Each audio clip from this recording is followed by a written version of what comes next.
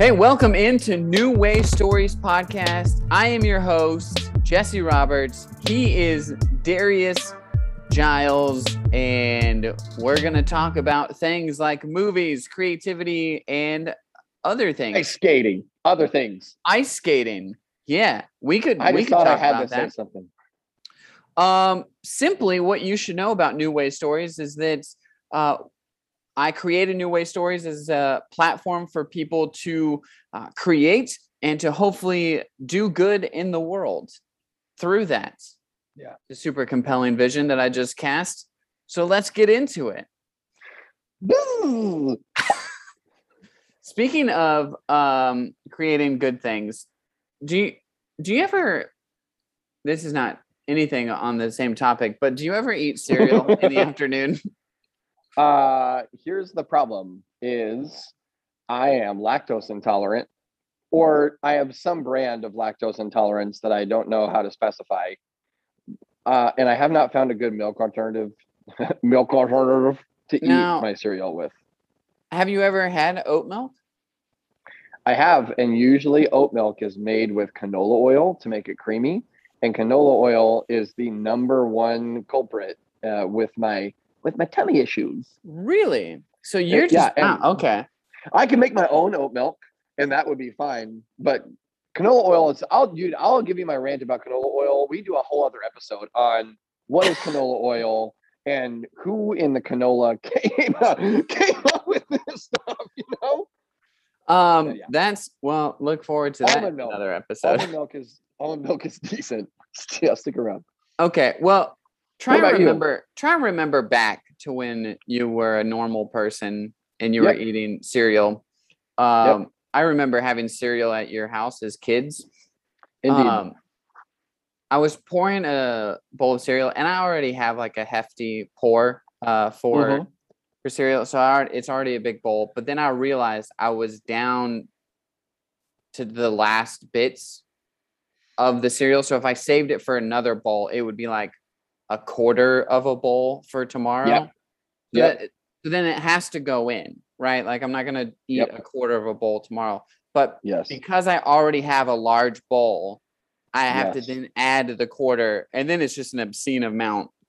It's a heaping bowl. Yeah, it is heaping. It's a bowl of champions. It's a Super Bowl, if you will. Well, yeah, it is. Anyway, that just happened to me. Honey Nut Cheerios. Right before we got on. Good choice. So if I'm a little sluggish, it's because I had a heaping bowl of cereal rather than just a kind of large bowl of cereal. I also battle with the dragon of extra large cereal bowls. That also got me thinking, and this is not where we're going to spend most of our time on the podcast, but I love breakfast for dinner. This is probably not an original thought at all.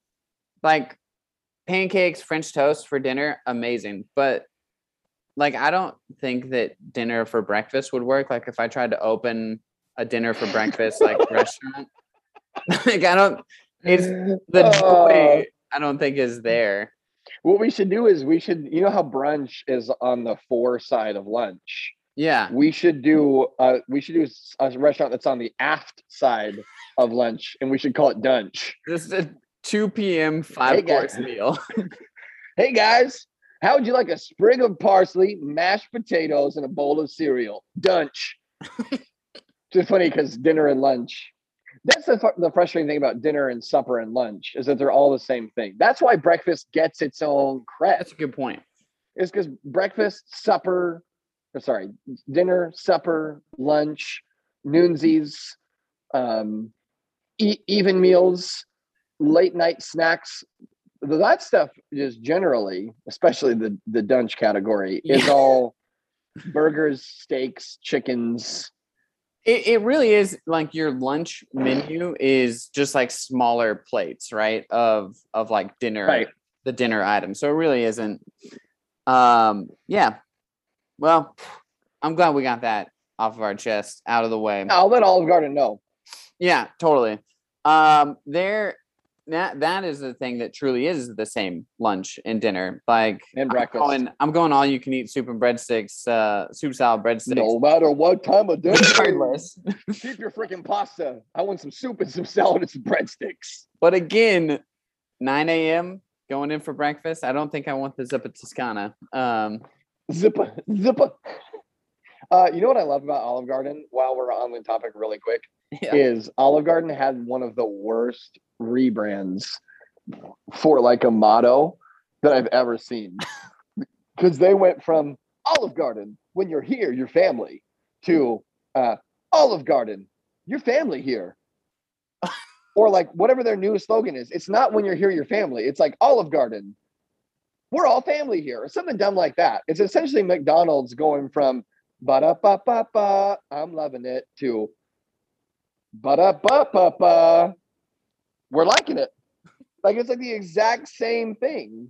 Why did they feel like they had to change it? I actually thought, I was like, yeah, that's pretty good. Like, when you're here, your family, it's, I don't like believe that they're a real Italian place, but like, but I get it, right? Like an Italian family, and like you come in and it's like you're getting the weird. Maybe it's the when that someone was like, hey, I was told that when I came here, I would become something different. And now Olive Garden's like, hey, we're family here. Regardless of what you are, we are family here. So we're not promising. Family. You can eat at our table sometimes, but we're actually the family. But we're actually literally family. Yeah, it's just like, a giant Mormon family that owns all the Olive Gardens. And they're not Italian at all. Which would explain a lot. It wouldn't. It would. It would indeed. All right. So we have a hot topic. Hot topic. And hot take. Not the store that you might find in the mall. Hot topic. But we're going to talk about the best year for movies. Yes. And I think go for it. Well, every movie in the year will be an item that you would only find at Hot Topic. Well, that very well. For instance, 1989 Teenage Mutant Ninja Turtles. It is the Too Tight T-shirt of the year. Sorry, go ahead. No, it's great. I used to love Hot Topic for that instance. Now we shop online and we don't have to shame ourselves in going into Hot Topic. You can just buy whatever it is on Amazon. I always felt like such a fake going into Hot Topic because the person behind the counter was always so hardcore. Oh, They're always nice. And for us, we were just going in for the nerdy t-shirts, but not like the goth portion of Hot Topic. It's like, but you also have like Mario t-shirts. Like, I can't, they're not selling this at PacSun. I can't. I have to imagine this at PacSun. They don't have any of these at Old Navy on sale in the clearance section. So here I am in search of the fabled half-off Super Mario Party shirt. The funny thing is, like, we're the only people buying them non-ironically. People were like, how funny would it be if I had a stupid video game on my shirt? And I was like, how awesome would it be if you had a Diddy Kong t-shirt? Dude, if there was a Diddy Kong t-shirt, I would have worn that 100%. Yeah, and I'll get you one. You're going to have that Diddy Kong t-shirt. Yes. You piece of crap. I love it. All right, so best year for movies. This is obviously a subjective conversation, except that I think I'm going to throw out some years and I'm going to try and like explain why it might be the best year for movies. Yeah. And I think that each of those are kind of subjective, but I do think that there is an objectively best year for movies. Ooh. I think in my long research. I'm going to start off with this is I think 1999 is a pretty impressive year as far as innovative type movies go. And so that I was trying to like grade off The Matrix? So The Matrix was one. Ooh. The Sixth Sense was in there. No way. All right, my computer's loading a little bit on trying to get these movies. But I noticed that I was dancing around in the 90s a lot of like favorite movies. Yeah. And so that's where I think some of the subjective nature comes into this. Right. But let's just throw some of these out here. We've got The Matrix. We've got The Blair Witch Project. Oh, dang. Star Wars Episode 1. And I understand if you don't like Star Wars Episode 1, that's fine. But think about doesn't matter. Think about what it means as far as movies go, right? And even the groundbreakingness of Episode 1 is like the same way that I don't think Star Wars A New Hope is a good movie. I think Star Wars A New Hope is one of the most boring movies of all time, but it is one of the most groundbreaking movies of all time. I saw your face there. I saw your look of disbelief. A New Hope is my absolute favorite out of all of them. The pacing of that movie is like, it's like a John Grisham novel if there were no suspense or action at all. I agree. The pacing is slow, but I'm a refined film goer, and so some of those pacing issues, every time I like try and show somebody an old movie, like I watched a Hitchcock movie with somebody, and they're like, "Yeah, it was okay. It was like kind of long." I'm like, "You like it's a '60s movie. Like the pacing is just different than what we're used to today. So you have to like be able to look past that." Okay, just super quickly on this note, I do appreciate your refination, which is a word I just made up. I love how refined you are in your movie watching experience, but I think that what you're describing is over time, filmmakers have discovered better pacing. Better. Like I literally like. Maybe I'm totally wrong. I don't. No, I don't think you are. I think that you can see it pretty clearly by decade. Like when the 30s were happening, they were like first releasing like feature length films. Right. You're like, oh, okay, this is all right. Like, and they're essentially just like trying to make musicals, right? In movie form. Yeah. But then the 50s happened, and it's just like they kind of figured out what they were trying to do. What a movie could be, right? That's right, exactly. That would be a Streetcar Named Desire, right? Yeah, 54. I think. An actual movie. Yeah, like that's why it's the golden age, right? Of movies, right? Because they like started to figure it out. And then, like you said, right? Like it just kind of kept getting better and better. What is like an actual? Think about like movies as far as like comedies and suspense. There's obviously really funny things in the 40s and 50s and 60s, but like I don't know, the first movie that is like you're like laughing right? Actually, that's a really good question. What would that be? But it's in the 70s. Animal House, right? What was that? Animal House? Yeah, something. I actually haven't seen Animal House. So that's a shot in the dark. But I agree with you that it's something. It's probably something of that nature. Mm-hmm. I think it's in the 70s, right? I think it's probably You could make the argument that it is post Saturday Night Live. Like I think there's for sure something that happens there. Yeah. Yeah. And Steve Martin, like I think Steve Martin like learned how to craft moments in comedy. Yeah. And like how to create 10 minutes that didn't feel like 1 minutes stacked on top of each other, but instead felt like 10 minutes of comedy that was like not Rodney Dangerfield one-liners for 10 minutes. Yeah. But anyway, sorry. No. Sorry. I get you though. It's like it's actually a crafted thing. Yeah. So back 1999. I'm so sorry. I'll keep on track. No, it's good. It's good. I think that was a worthy rabbit trail. 1999. I think you have to make the argument on just the groundbreaking level and a few that I didn't mention: Fight Club, Office Space for a comedy, and then American Beauty won Best Picture. Okay, I've never seen American Beauty. Kevin Spacey, right? Yeah, I mean, I watched it when I was like 22 or whatever. It's a unique film for sure. It's not like one that I would ever watch again, but right. It's like one of those classic.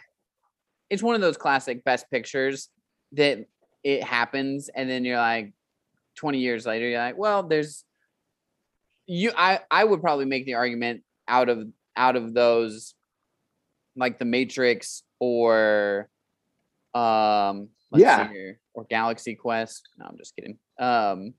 Like Sixth Sense. Well, okay. Let's just nothing. Let's throw it out there. Fight Club, Sixth Sense, and Smart House, and The Matrix. What did you say? Smart House. Oh, Smart House. Exactly. I think those are 4 movies that people will watch today. They hold up. They are still incredible movies, right? Like, bro, this 1999 is an insane. I have never looked at this before. Right? That's what I'm saying. It like, do you have a list in front of you? It's insane. Absolutely. Man on the Moon. Oh yeah, Wild West. I forgot that one. Entrapment. So The Haunting for horror movies. The Haunting is genius. I was watching House on a Haunted Hill, 1999. I was watching a interview. Superstar. Sorry. Stuart Little. Best movie with a mouse. 1, 2, 3, go. Stuart Little. Okay, Stuart Little. I was actually about to mention M. Night Shyamalan. I was watching the interview with him, and he was saying, like, he was really thankful. I think he was working at Miramax at the time. He was really thankful that he was like in the movie making space during that year, because all this groundbreaking stuff is this is the reason why I looked up 99, is because he was like Sixth Sense, Blair Witch Project, Phantom Menace, like Matrix, all these came out in 99. And I'm like, that's insane. You said what Stuart Little? What's happening? Let us not pass over the fact that M. Night Shyamalan directed Stuart Little. Wrote the screenplay for that. Oh, that's so when funny. Working at Miramax, that's why at the end you find out that Stuart Little is actually a serial killer. You'll never see it coming. Never see it coming. He also did like a super heavy pass for She's All That. Like, that's funny. I was blown away. All right. I never would have imagined that these movies all came out in the same year. Blast from the Past came out in 1999. Message in a Bottle came out in 1999. Did I say Men on the Moon already? Yes. Jim Carrey, which Men on the Moon is probably the greatest biopic, however you want to say that. Probably the greatest one. Being John Malkovich. I'm John Malkovich. That's the other one. Dude, I don't think I probably should have not led with 99 because it's a big deal. Every other year is going to be a big letdown now. Yeah. So, okay. I don't even know how studios made this many movies in this one year. 1985. This is just like a fun year for me because I think I'm ready. Back to the Future is maybe the most watchable movie, dude, ever. I like. Yeah. No, for real. I can always put Back to the Future on. And I was pleased to find out that it was at least nominated for Best Screenplay. It didn't win, but I was like, at least it had like some sort of. All right, so I'm bringing this up as far as like classic and maybe cool classic. So you got Back to the Future. You've got Clue, which Clue the movie is actually quite funny. You've got The Goonies, The Breakfast Club, Weird Science, Teen Wolf, Rocky IV. Anyone? Police Academy 2, their first assignment. So Mad Max Beyond Thunderdome. I'm not here to say that this is a better year than 99. But I do think Out of Africa, I think that's the best picture. I think that it does hold as far as the best picture goes. You know, a James Bond movie came out in 1985 and in 1999. Coincidence? I think so. Well, I saw, what is it? World's Not Enough in 99? Yeah. And then what was the 85 one? I'm not seeing it. A View to a Kill. It's one of the bad ones. I think that both of those might be count as one of the bad ones. Excuse me? I agree, sir. What's your favorite? You have a favorite Bond movie? Oh, there's no way to beat Casino Royale. It is the pinnacle. It might not be the pinnacle of what you want, what you expect a James Bond movie to be, but it is, in my opinion, like clinically, technically, by the book, the best film that is a James Bond film. Yeah. I don't know. What about you? I think you're right. I think Casino Royale it's insane how good that movie is. And I think we could say, you know, obviously there's going to be a lot of purists that aren't down with this, but like, I mean, the Daniel Craig era of Bond is the best. Yeah. So good. Yeah, just from if you're being objective and you're in a pop culture vacuum where you don't know that James Bond is this pop culture phenomenon, or you didn't grow up with James Bond, or you didn't grow up with your dad loving James Bond or something weird like that. If you just had never experienced pop culture or James Bond before, and you watched all the James Bond movies, objectively, you would be like the Daniel Craig ones. I think, because they figure the pacing out by then, you know. Yeah. Well, I was gonna say, go back and watch. I just watched Dr. No, which is the first James Bond, 1962, and the pacing is very slow, dude. Fun, but slow. Yeah, I think the one thing for me, I don't want to get too much into this conversation right now, but the one thing for me that really is a game changer between those old Bond movies and the new ones is that in the new ones, even though there's still misogyny, there's less misogyny. Yeah. There's at least an attempt to like not be misogynist in the new ones. So, well, it's almost like, yeah, I agree. All right. I'm going to jump. So I think you can make an argument, right? Like people say Citizen Kane is the best movie or The Godfather is the best movie. The problem is that when you start going back that far, like one of my favorite years is like 55, right? You've got like Rear Window, you've got some like Westerns that I love. You've got some comedies in there that are just like kind of classics. But you can't like stand on 4 movies. And also they were only releasing 8 movies a year. Like it. So yeah, it's hard to be the best year for movies if there's 8 and not 800. Like I think 1999 apparently had. Look at like 77, right? You got Star Wars and you got a few others in there that were awesome. What else is in 77? Huh? What else is in 77? Well, you're not supposed to. I'm Googling ask follow-up questions. You Google it really quick. Eraserhead. That's pretty groundbreaking. Eraserhead is good. So, I guess my point is that generally there's like 3 or 4 or maybe 5, even though it's like a good year, right? Yeah, totally.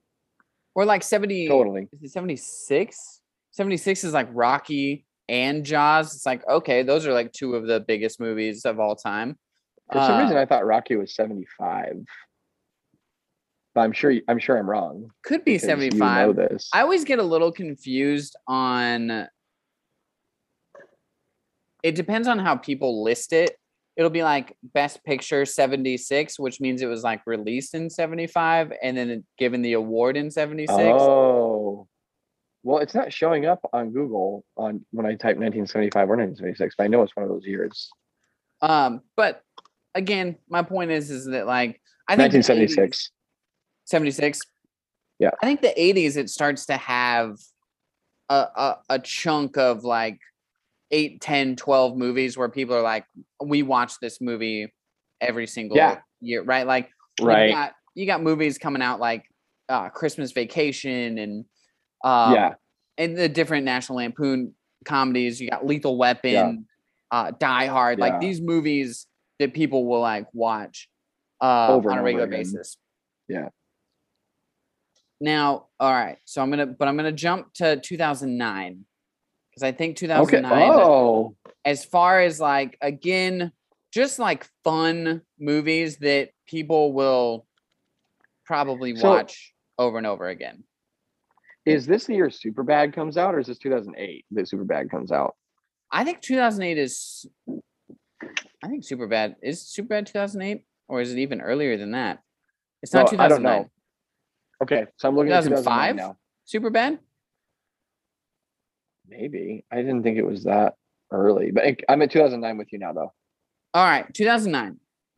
Avatar, which listen, I have my own things on Avatar, but it is still the highest grossing film of all time. When was the last time you watched it? When did this movie come out? 2009, maybe? No, 2000. I watched it maybe like 12 or 13. I watched it when it came out on DVD. I watched it because it's on Disney Plus. I watched it in 2019 or late 2019 or early 2020, and it held up. Really? It was great. The acting was great. The writing was great. It was way overhyped. Yeah. Like when you look at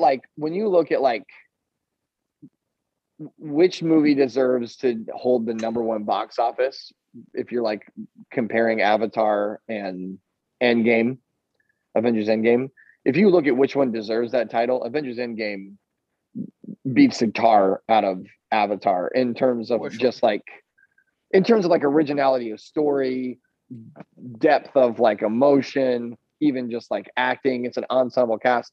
However,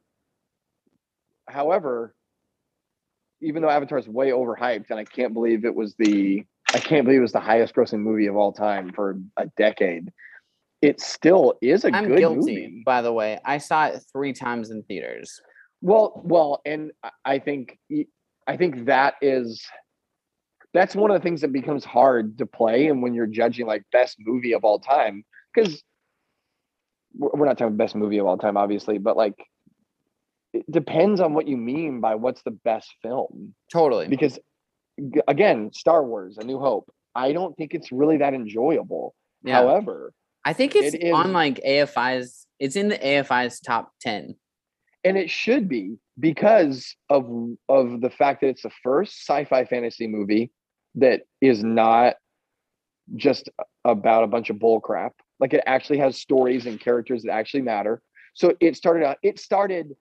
there would have never been legitimate, real sci-fi fantasy movies that had real, legitimate, believable characters if it wasn't for Star Wars: A New Hope. That above anything really earns it its spot.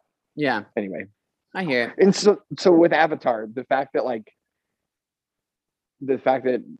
it is a beautiful, breathtaking movie, and you felt like you had to watch it in theaters. Yes. I feel like that earns 2009 some clout. That's all I mean. I do miss that a lot. That I have like some of my friends today are like, I could do without movie theaters. Like just do the direct and I'm totally cool with that. And I'm like, screw you, man. Like you guys are the problem with this world. Do not take movie theaters from me. I want more movies where I need to watch them in theaters. I think people forget, and I'm not trying to peddle a movie theater. Like, unfortunately, I'm not getting any, we're not getting any endorsement deal from Regal or anything like that. But I think people forget what an emotional and I don't want to sound dramatic, but spiritual communal experience watching a movie together is 100%. we locked down almost an entire theater house to watch Shang-Chi with a group of young adults. Yeah. And it was electric, dude. Yeah. It was electric. We're all laughing together. We're all mourning together. We're all excited together. We're all like shouting, like cheering for the hero together. That's something that you can't do at home in the same way. Yeah. You can't get 100 people in your house to watch a movie together without 90 people getting up to get popcorn and have a side conversation during the middle of it. Yeah. It's actually an experience. It is. Yeah. And it's again, I'm not, it's an experience that I don't want to give up. It's an experience that whether the movie business is a crooked, messed up business or not, that experience is a valid and valuable experience. Totally. 100%. Sorry. All right, so my smoke box. We've got Avatar. We've got Inglourious, which is awesome. Heck yeah. Definitely it has to be your cup of tea. 2012. That's not a real question. Sorry, really fast. Transformers 2, which is a big deal, even though it's not that great. Watchmen came out in 2009. Yep. Harry Potter 6 came out in 2009. Star Trek. Sherlock Holmes. Yep. So there's a lot. There's a lot of. You also have The Hangover and Taken. The Hangover is what I was thinking. The Hangover is the one that came out in 2009. You have one of those, Up. Yeah. Which is, for me, one of the best movies in general, not just animated films, but Up is insane. Fantastic Mr. Fox. Zombieland. Oh, Fantastic Mr. Fox was 2009. Yeah. I love that movie. Gran Torino, which I was just thinking about this. I think Gran Torino is the first rated R movie I watched in theaters. What a crazy life milestone. Yeah, I was just thinking about that. I think The Patriot is the first rated R movie I watched with Mel Gibson, not counting TBS. I saw Lethal Weapon when I was 6 on TBS. So that doesn't count. Right. So anyway, Gran Torino. Princess and the Frog, I think is definitely a unique milestone. I hate these movies, but Paranormal Activity came out. Those are kind of a big deal. Yeah. No. Yeah. They're Hurt Locker won Best Picture. District 9 is a super sick. Speaking of super awesome sci-fi movies. Yeah. Precious, novel by Sapphire, came out. Cloudy with a Chance of Meatballs. This is not necessarily a movie that I feel like needs to be mentioned, but it's pretty funny. I'm just going to throw it out there. So I'm just going to say, first of all, Hurt Locker, super sick film. Moving on. Cloudy with a Chance of Meatballs, I do think has a placeholder as one the era that happened of hilarious kids movies. Yeah. Hilarious. Yeah. Riotous, funny kids movies that DreamWorks legitimately funny started doing. Movies. Yeah. Yeah. Where they were just Jeffrey Katzenberg was screw it. We're going to make the funniest movies possible. And we're just going to make them family friendly, and they're going to happen to be animated, and killed it. Doesn't hurt that it's Bill Hader. Two more movies just to mention. 500 Days of Summer, which is the movie where I think we all fell in love with Zooey Deschanel. And never seen it. You've never seen it? Never seen it. Just a really fantastic. It was everyone loves it. 2009 is the glory years of the kind of hipster movies. Type. Yeah, dude. So, and this is like the peak of that, right? Like Joseph Gordon-Levitt, Zooey Deschanel.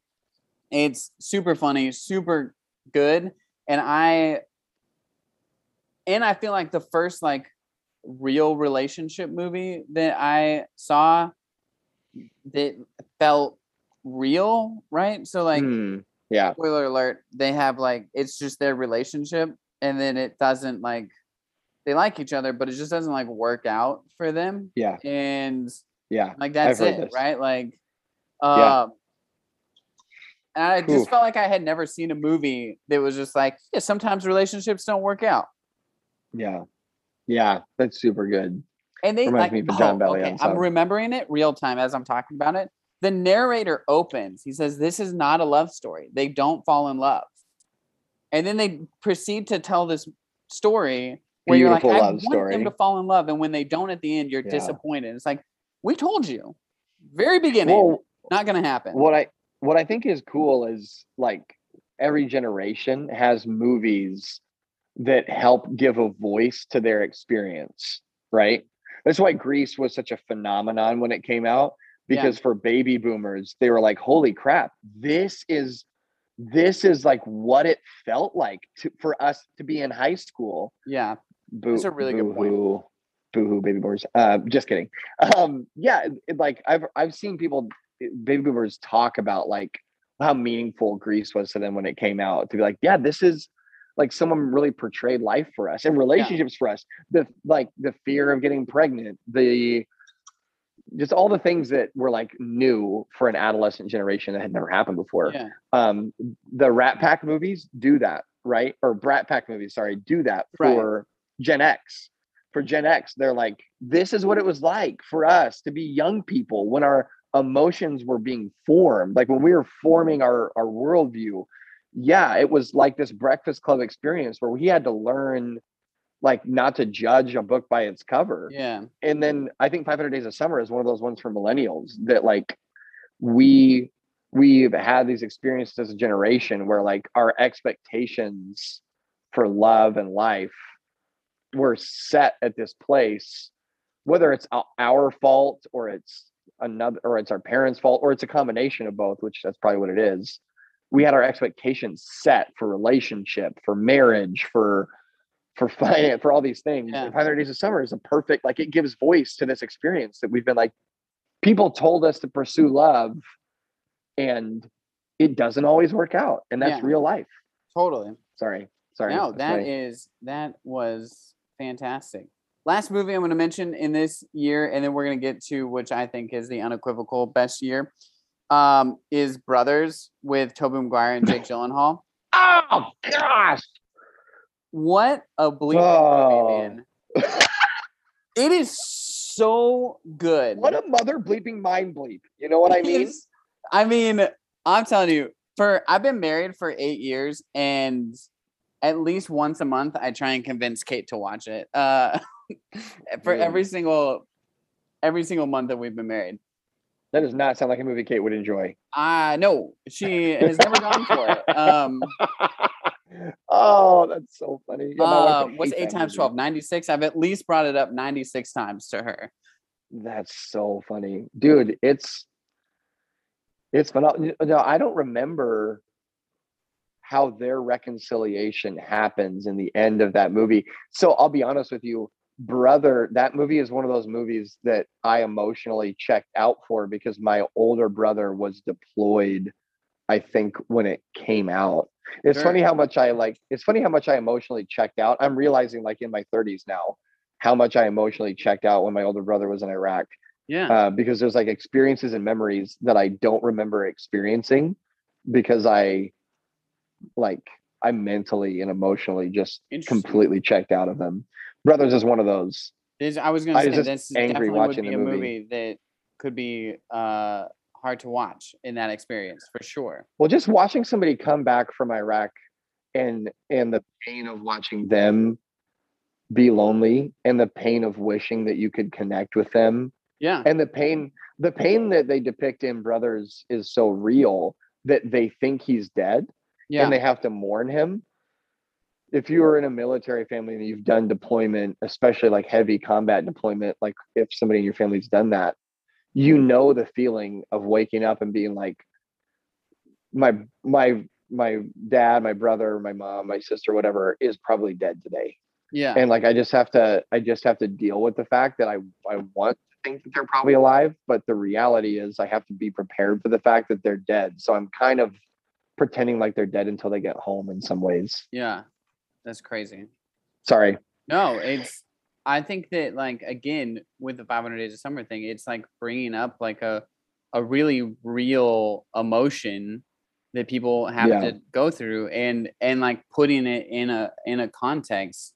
Yeah, it's awesome. I love how it's not a war movie. What was that? I love how it's not a war movie. Like, war movies will never depict war well. Yes. Like Fury. Fury is one that like gets it because it doesn't make the soldiers the heroes. It just makes them characters. Yeah. They're doing something that no one should ever have to do. But like, if we want to make a statement about war, we can't make an apocalypse now statement that's like, this is what war is like, or this is my social statement about war. If we want to really make a helpful statement about war, we have to say, this is how we have to learn how to love and embrace warriors as their families deal with this. Sorry. Yeah, no, it's good. I think that you're right. Like, it is a movie that is just talking about the characters that and the aftermath of like what war has, right? Like, and relationship, and the performances, right, through them. I think Jake Gyllenhaal, Tobey Maguire comes out in, you know what? I'm going to use my tour de force card. Comes out in a tour de bleeping force. Yeah. For sure. You never thought you'd see Tobey Maguire like so angry that he wanted to kill someone, and you believe in that movie that he's going to kill his brother. This is like 2 years. This is 2 years after Spider-Man 3 too. So you're like, you're not 100% sure what you're going to get out of Tobey. But luckily Sam Raimi did direct Brothers, and so he came home with a chainsaw for an arm. So, I feel like 2009, there was some stuff that we didn't mention in there too. I think that's an honorable mention. Yeah. To say the least. All right. I'm going to list you some movies, and I'm going to see if you can guess the year. Okay. I'm going to start with some Jim Carrey movies. Oh, dude, I'm going to do so bad. I'm going to Google all these. The Mask. You've got Dumb and Dumber. You've got Ace Ventura. Ace Ventura is his first headliner. So all Ace in Ventura, the same year. No, you're all kidding. In the same year. Oh, shoot. I was so confident that I was going to be able to get close to some of them. I guess I'm going to go with 1992 or 1993. I can't pick. It's one more beyond that, and it's 1994. Wow. All the same year. So you have all of those. You have Shawshank Redemption. You have Forrest Gump. You have Angels in the Outfield. Angels in the Outfield is a dope jam. What was some other one? I think Angels in the Outfield is one of those few movies that deserves to be watched. That's about orphans. It's a great movie. It's a great movie. Every other movie about orphans, one of his original acting pieces.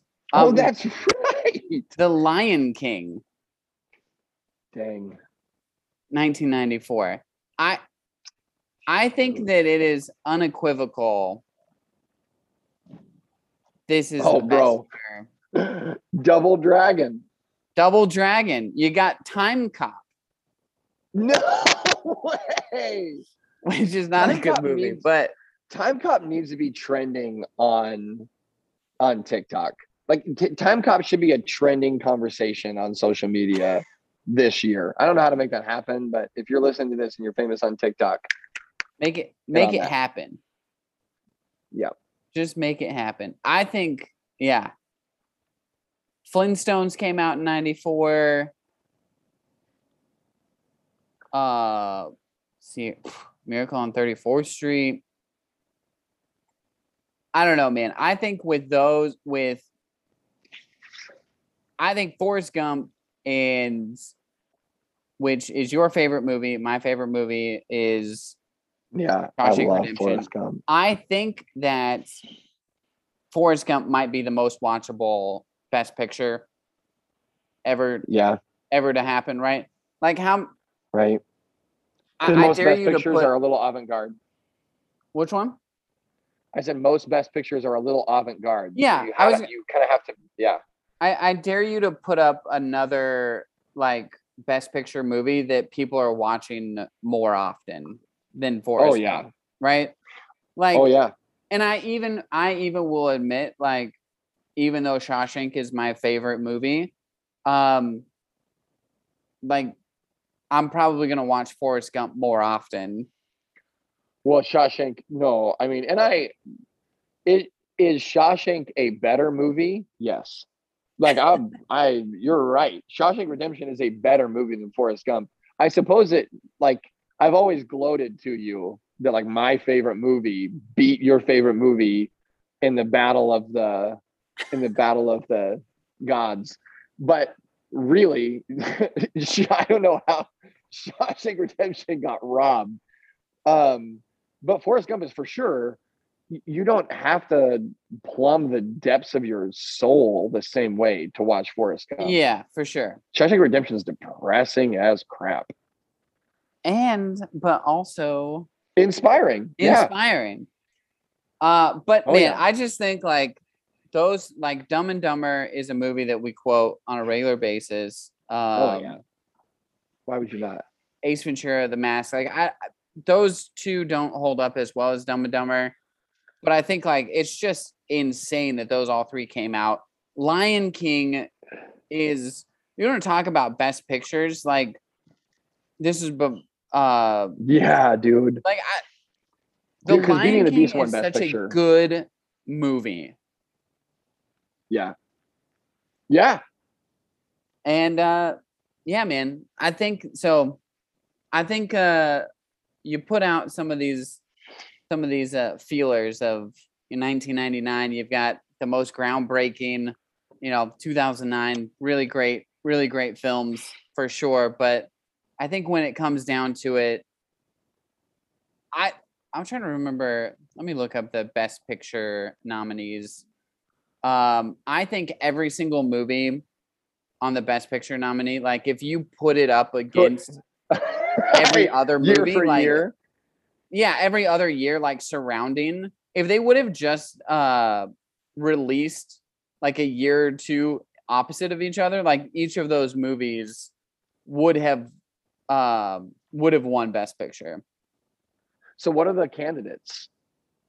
That's what I'm looking up right now. So I have to say this on the topic of Jim Carrey, because Jim Carrey, 100 years from now, Jim Carrey will still be remembered as probably the most, I don't know, the best comedic actor of all time. Yeah.